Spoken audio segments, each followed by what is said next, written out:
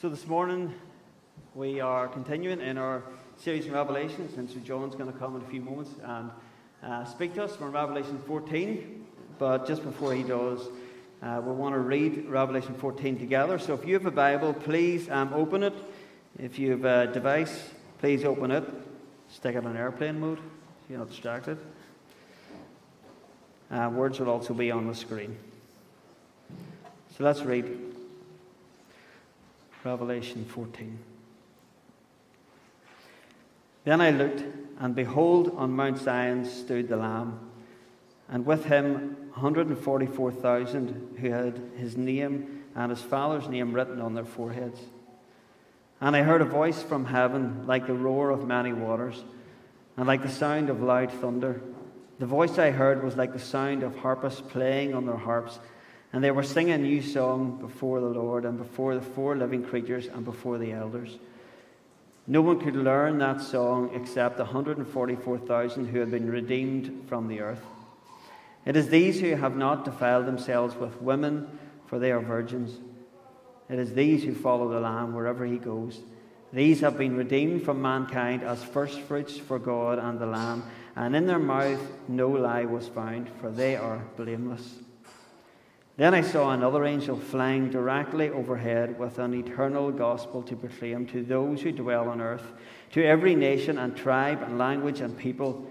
And he said with a loud voice, "Fear God and give him glory, because the hour of his judgment has come, and worship him who made heaven and earth, the sea and the springs of water."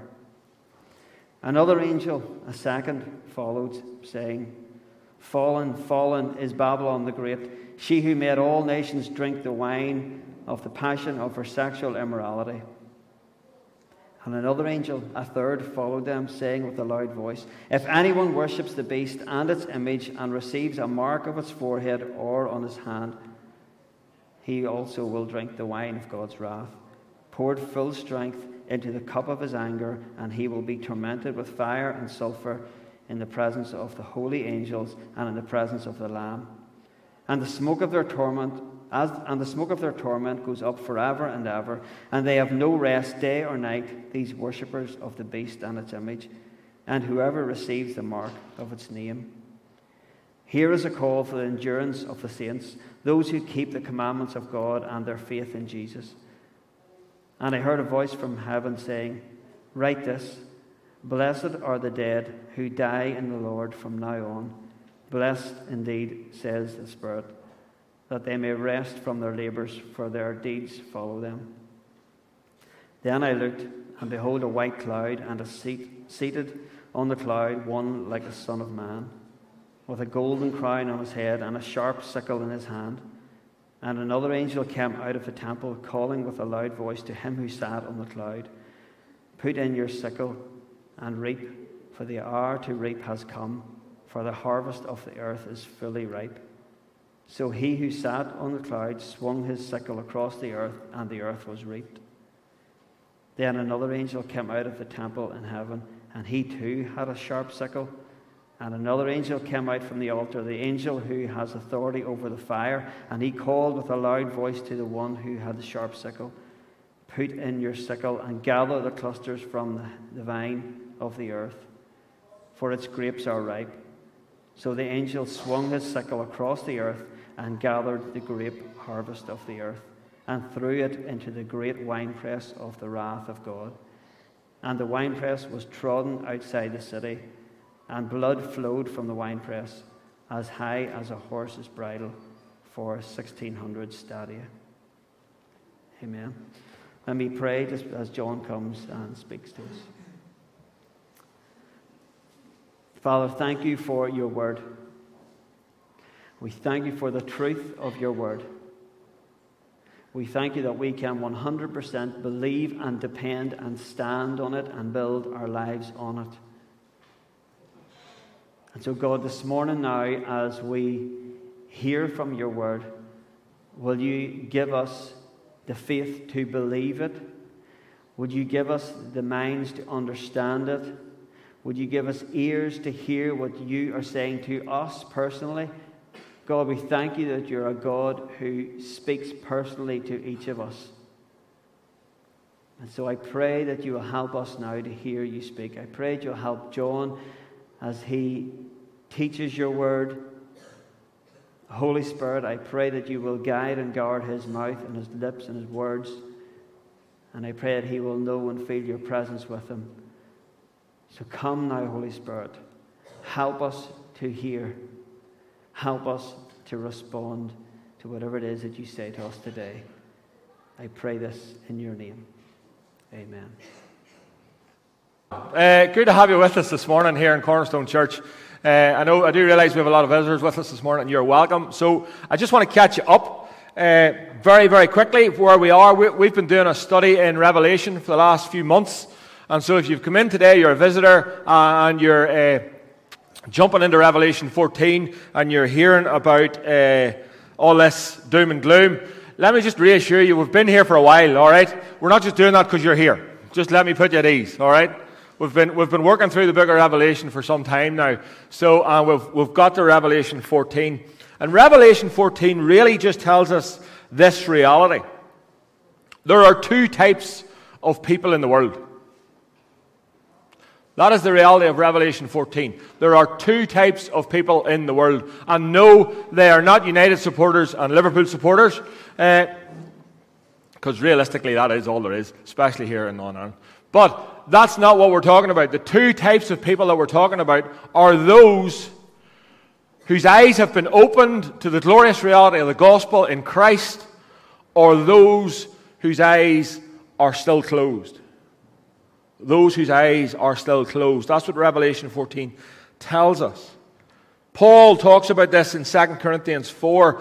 After saying that the gospel is veiled to those who are perishing, he continues and says, in their case, the God of this world has blinded the minds of unbelievers to keep them from seeing the light of the gospel of the glory of Christ, who is the image of God. And the reality is this: if you don't see Christ as Lord and Savior, the Bible will tell us that you are blind. You're blind. To use the image that is used in today's text, you are drunk. So drunk that your vision is blurred and you can't see the one who is most beautiful in the universe. The most satisfying, the most delightful. Instead, when we don't see Jesus, we are delighting ourselves in something else. We are delighting ourselves in something else. You see, those who are blind to the beauty of Jesus delight themselves in either two ways. Some just delight themselves in pure evil. We don't need to look too far. We don't need to turn on our TVs for too long. We don't need to watch the news, listen to the news too long to see that there are those in our world who just delight themselves in evil. Murder, terrorism, drugs, violence, whatever it may be, they delight themselves in that. And then there are other folk who delight themselves, who satisfy themselves in the joys of this world. Career, money, whatever you fill in the blank, whatever it may be. But no matter what we are delighting ourselves in, whether it be pure evil or the things of this world, both of those things shout to us, here's life. This is life. What you're doing is pursuing life. And if you stay on that track, the reality is, without Jesus, all we find is death. All we find is death. We think we're pursuing joy, and all we will find is death. And the first thing we see here from Revelation 14 is this stark contrast between these two types of people. We see them appear in verse 1 to 5 here. This group of people who love Jesus, who are redeemed. The redeemed of the earth, the Scriptures tell us. And my first point, if you're taking notes today, is this. This group of people have found the surpassing joy of knowing Jesus. They have found the surpassing joy of knowing Jesus. Note the characteristics of God's people found in verses 1 here. They are on Mount Zion, which is the true Jerusalem, the city of God, the holy city. They are in the presence of Jesus himself, in the presence of the Lamb. They're called, if you remember, if you've been with us for the study of Revelation, they are the 144,000. And what we said when we went back to Revelation, I think it's 7, what we said, this 144,000 were symbolic of the redeemed people of God over the entire history of the world. That's who the 144,000 are. They have not taken the name of the beast, and they are following Jesus, and they are with Jesus. But what are they doing? What is this 144,000, this symbolic number for the redeemed people of all time? What are they doing? The ESV here, the version that we read from in Cornerstone, has made it a little more complicated, I think, than it needs to be. In an attempt to be clear, the ESV translates one Greek word into 3 different English words. But let me read it to you from a different translation, and it makes more sense. And I heard a sound from heaven, like the sound of many waters, like the sound of loud thunder.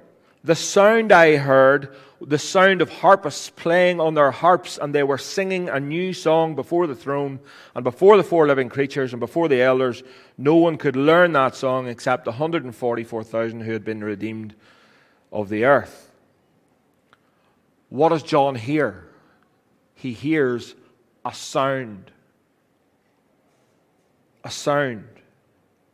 And what is that sound? That sound is the redeemed singing the praises of God. It is the redeemed singing the praises of God. These redeemed have become so much like those whose names are on their forehead. They are like, it tells us they are like Him. And they are singing a new song. What does 144,000 doing, the redeemed of all time? They are worshiping King Jesus. And they're singing a new song. And that new song, that term, new song, is significant. But we see that term, new song, throughout the Scriptures. We see it in the Psalms. Psalm 40 is an example. I waited patiently on the Lord. He inclined to me and He heard my cry. He drew me up from the pit of destruction, out of the miry bog, and set my feet upon a rock, making my steps secure. He put a new song in my mouth, a song of praise to our God. When someone sings a new song in Scriptures, it is a song of rescuing. It is a song of deliverance. And what we have here is this 144,000, the redeemed of all time, singing this song of deliverance and rescue. They realize what they've been rescued from, and they are worshiping King Jesus. They're worshiping. Verses 4 and 5 describe these 144,000 with a few different statements. First, they are loyal to the Lamb. As often is the case in Scripture, loyalty is expressed in terms of fidelity. Time and time again, to be disloyal to God is likened to adultery. In the Old Testament, you see that quite a lot, where the Old Testament people of God go and worship another god, and God says it is adultery. Here, these 144,000 are described as pure. As pure. They are loyal. They follow Jesus wherever He goes. You see, the reality is, folks, the disciples we read about in the Gospels followed Jesus wherever He went. They left their nets and they followed Him. They left the tax booth and they followed Him. Disciples must be willing to leave the life they know and go after Jesus. I want to ask us a question as a church this morning. Is that what we're doing? Are we actually following Jesus and where He's going? and what He's doing. I wonder often, do we even ask the question and wait for an answer? Do we ask Jesus, where are you leading? Where are you going? Or are we just going through the motions of living life, ticking the boxes? The 144,000, the redeemed of all time, were loyal. They followed King Jesus. Second thing we're told is that they were redeemed. The redeemed of the earth. They're bought by King Jesus. Remember the song they sang to the Lamb and the 4 living creatures and the 24 elders in chapter 5, verse 9. You are worthy to take the scroll and open its seals, because you were slain, and with your blood you purchased man from every tribe, language, people, and nation. And Paul says in 1 Corinthians, you are not your own, you are bought with a price.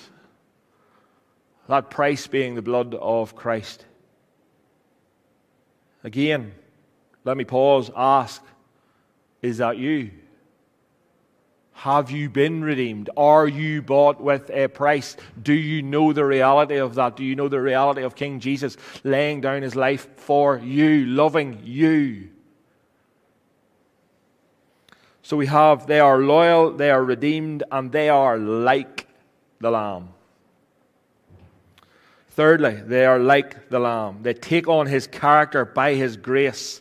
They become blameless only through Christ. They become like Jesus.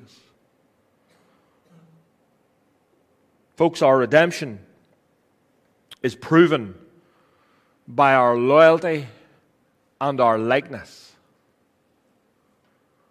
Our redemption is proven by our loyalty and our likeness. If we are truly redeemed, we will be loyal to the Lamb. And if we are truly redeemed, we will be becoming like the Lamb. Ever slow as that may feel, and it is a slow step-by-step journey to become like Him, and we'll never be there until we see His face in glory. But are we ever increasingly becoming like Him? Our redemption is proven by our loyalty and our likeness. What do God's people do in these verses? In response to God's judgment to His enemies, they sing. They worship again. In stark contrast to the response of God's enemies in chapter 13:4, there God's enemy says, who is like the beast and who can fight against it? This beast seems to have some power, but God has the ultimate real power. The beast seems to offer some sort of temporary joy, but God gives eternal joy.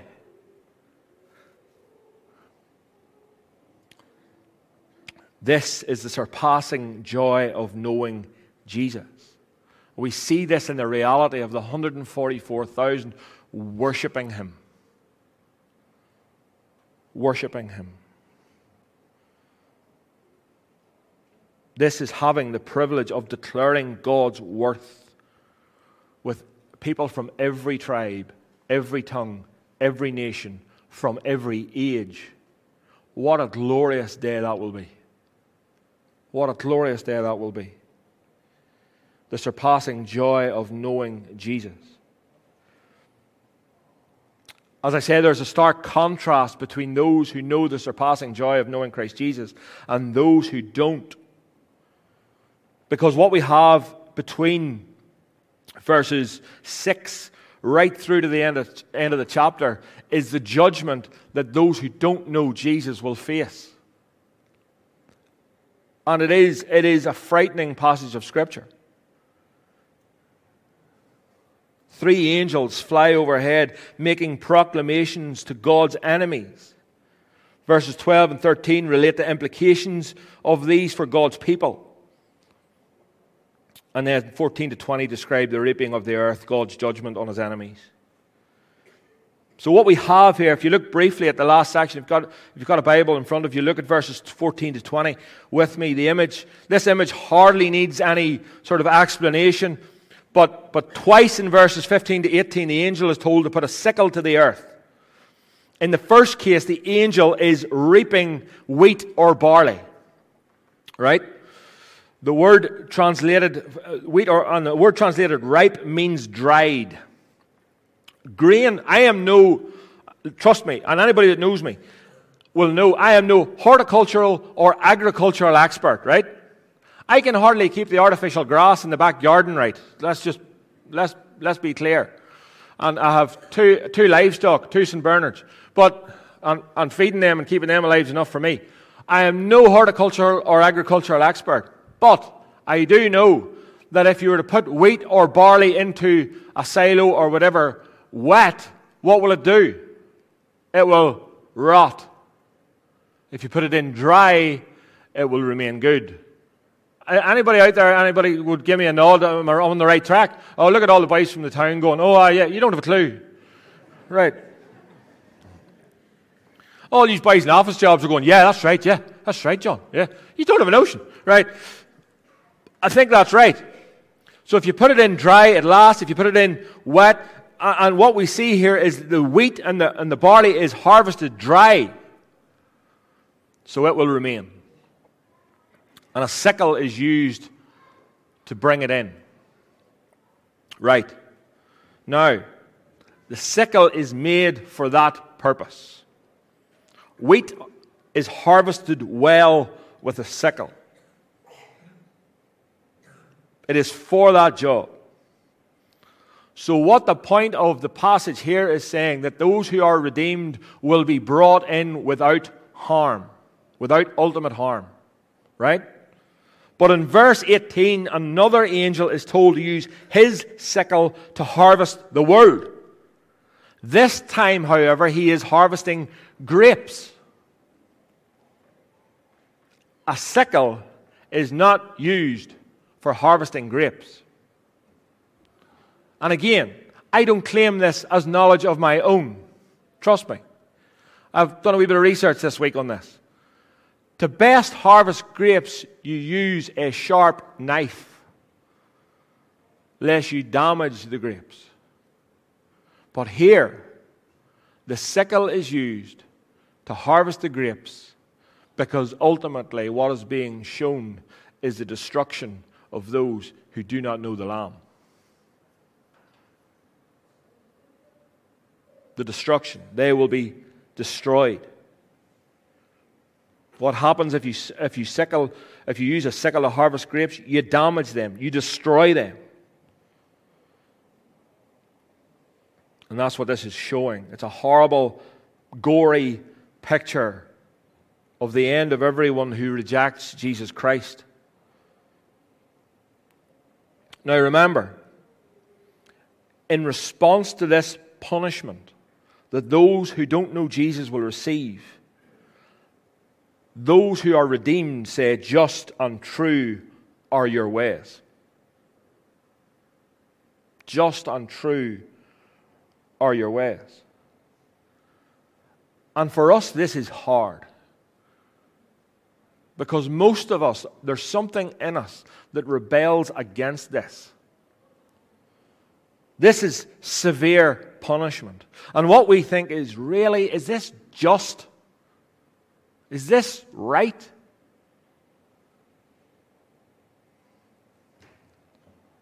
Why do we think that?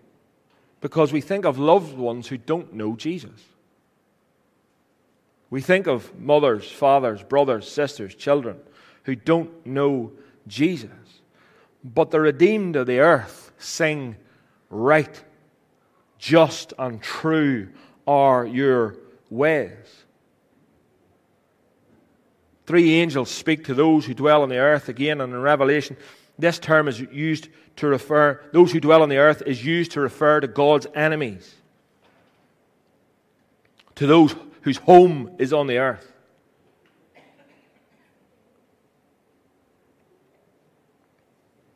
And it's people from every tribe, every nation, and every tongue.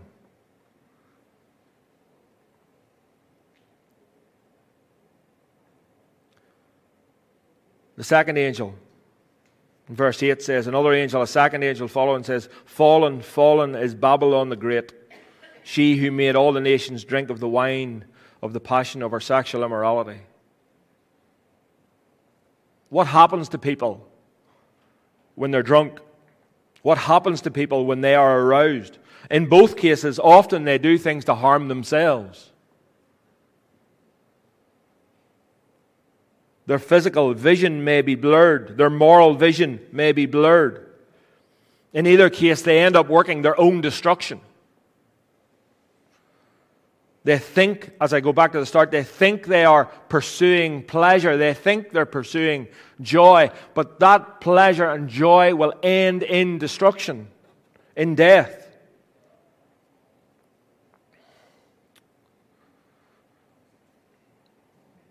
And that's what Babylon, or the picture of Babylon in Revelation, is a metaphor for the world.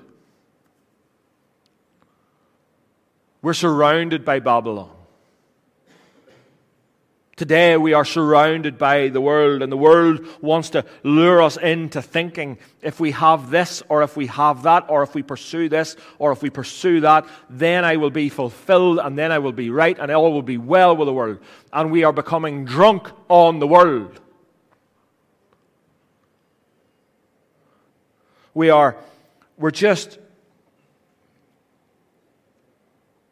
drinking ourselves into a stupor in the world.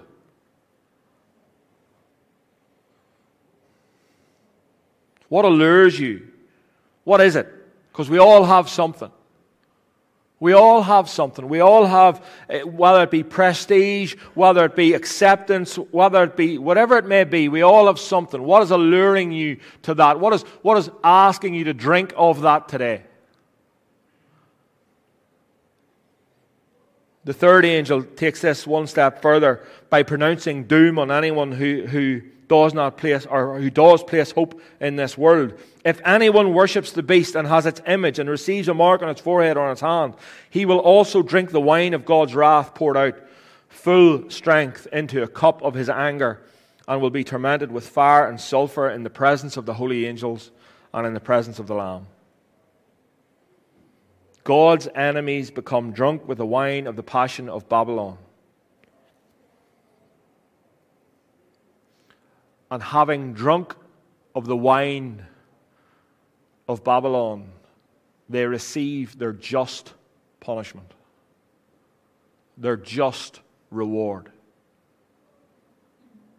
The reality is, folks, we know this.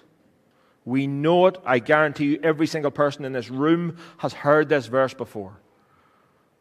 All have sinned and fall short of the glory of God. There is not one person in this room that deserves God's grace. Not one. And yet He lavishes it on us.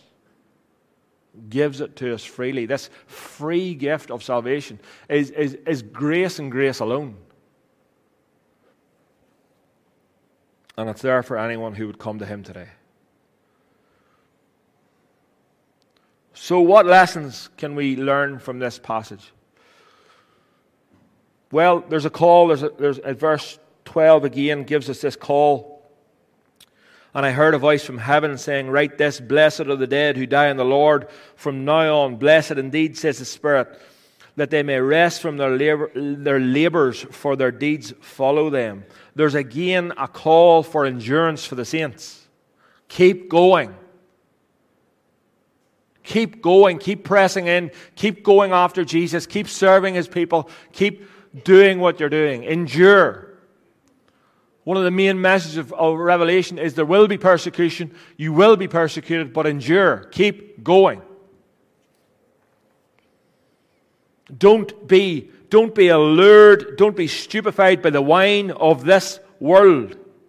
Keep your head clear. Keep your head in the game and keep pressing on. Yes, we will have to put up with temporary pain sometimes to gain the deepest joy of all, which is being with Jesus forever.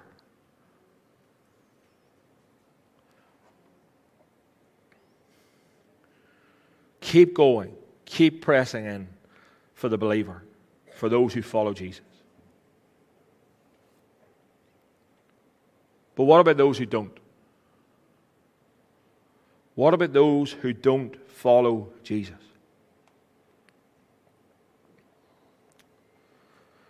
Folks, the reality is, from what we see in Revelation, the end result for those who don't follow Jesus is horrific. It is horrific. Let me just read to you what Revelation says. And another angel, the third, followed them, saying with a loud voice, if anyone worships the beast and his image and receives a mark on his forehead and on his hand. Last week we explained what that meant, really, and let me just explain it again very quickly so we know that we're not... What that means, or how I'm interpreting it, is that anyone who goes after the things of this world and not Jesus. We're not looking for a physical mark. We're looking for the mark of going after the world and not Jesus. If anyone worships the beast and has his image and receives a mark on his forehead or on his hand, he will also drink the wine of God's wrath, poured full strength into the cup of his anger. And he will be tormented with the fire and sulfur in the presence of the holy angels and in the presence of the Lamb. And the smoke of their torment goes up forever and ever. And they have no rest, day or night, these worshippers of the beast. Folks, those are horrific words. Horrific. Torturous words. And for us in here today, I have to say, for those of us who are believers, who would claim to love Jesus and claim to follow Jesus, if those words don't send us out today, proclaiming the gospel, telling everyone we meet the gospel, I don't know what will. Because our desire should be to make sure every single person that we come in contact with has a chance to respond to the gospel so that they do not face that. And for those of us in here today who don't know Jesus, who aren't following Jesus, all I can say to you is, I don't want that for you. I don't want that for you. No one wants that for you. And there's a way out. There is a way out, and that way out is King Jesus. Jesus loves you. Jesus came, died on a cross, gave himself for you so that you could escape that and be with him. The reality of this pool in front of me is that. The reality of this pool and the people that will go through this pool today, the reality for them is that they have given their life to Jesus. They are washed in his blood and they have received new life in him. That's their reality. They can be secure in the knowledge that when they pass from this earth, they will be with Jesus. That's the reality of what we're doing here today. This is a good opportunity to explain what we're doing. This is not some tradition. It is not some magic sort of like what will happen in the water today is not some sort of magical event. Nothing. This is simply a demonstration, a proclamation that someone has received Jesus. And it's so symbolic in everything that we do. When they are in the water, when they go under the water, it's symbolic of being washed clean by the blood of Jesus. When we rise and dying the death of their old life, and when we bring them out of the water, it is symbolic of them coming to new life in Christ. And signifying that one day that they would be raised with him and be with him forever. It's a beautiful picture of the gospel, what we're going to do. It is probably the best picture of the gospel that we have. Funny that, because Jesus gave it to us. You'd think he knew. But it is a beautiful picture of the gospel in its fullness. Let me ask you a question. Do you know Jesus? Are you saved?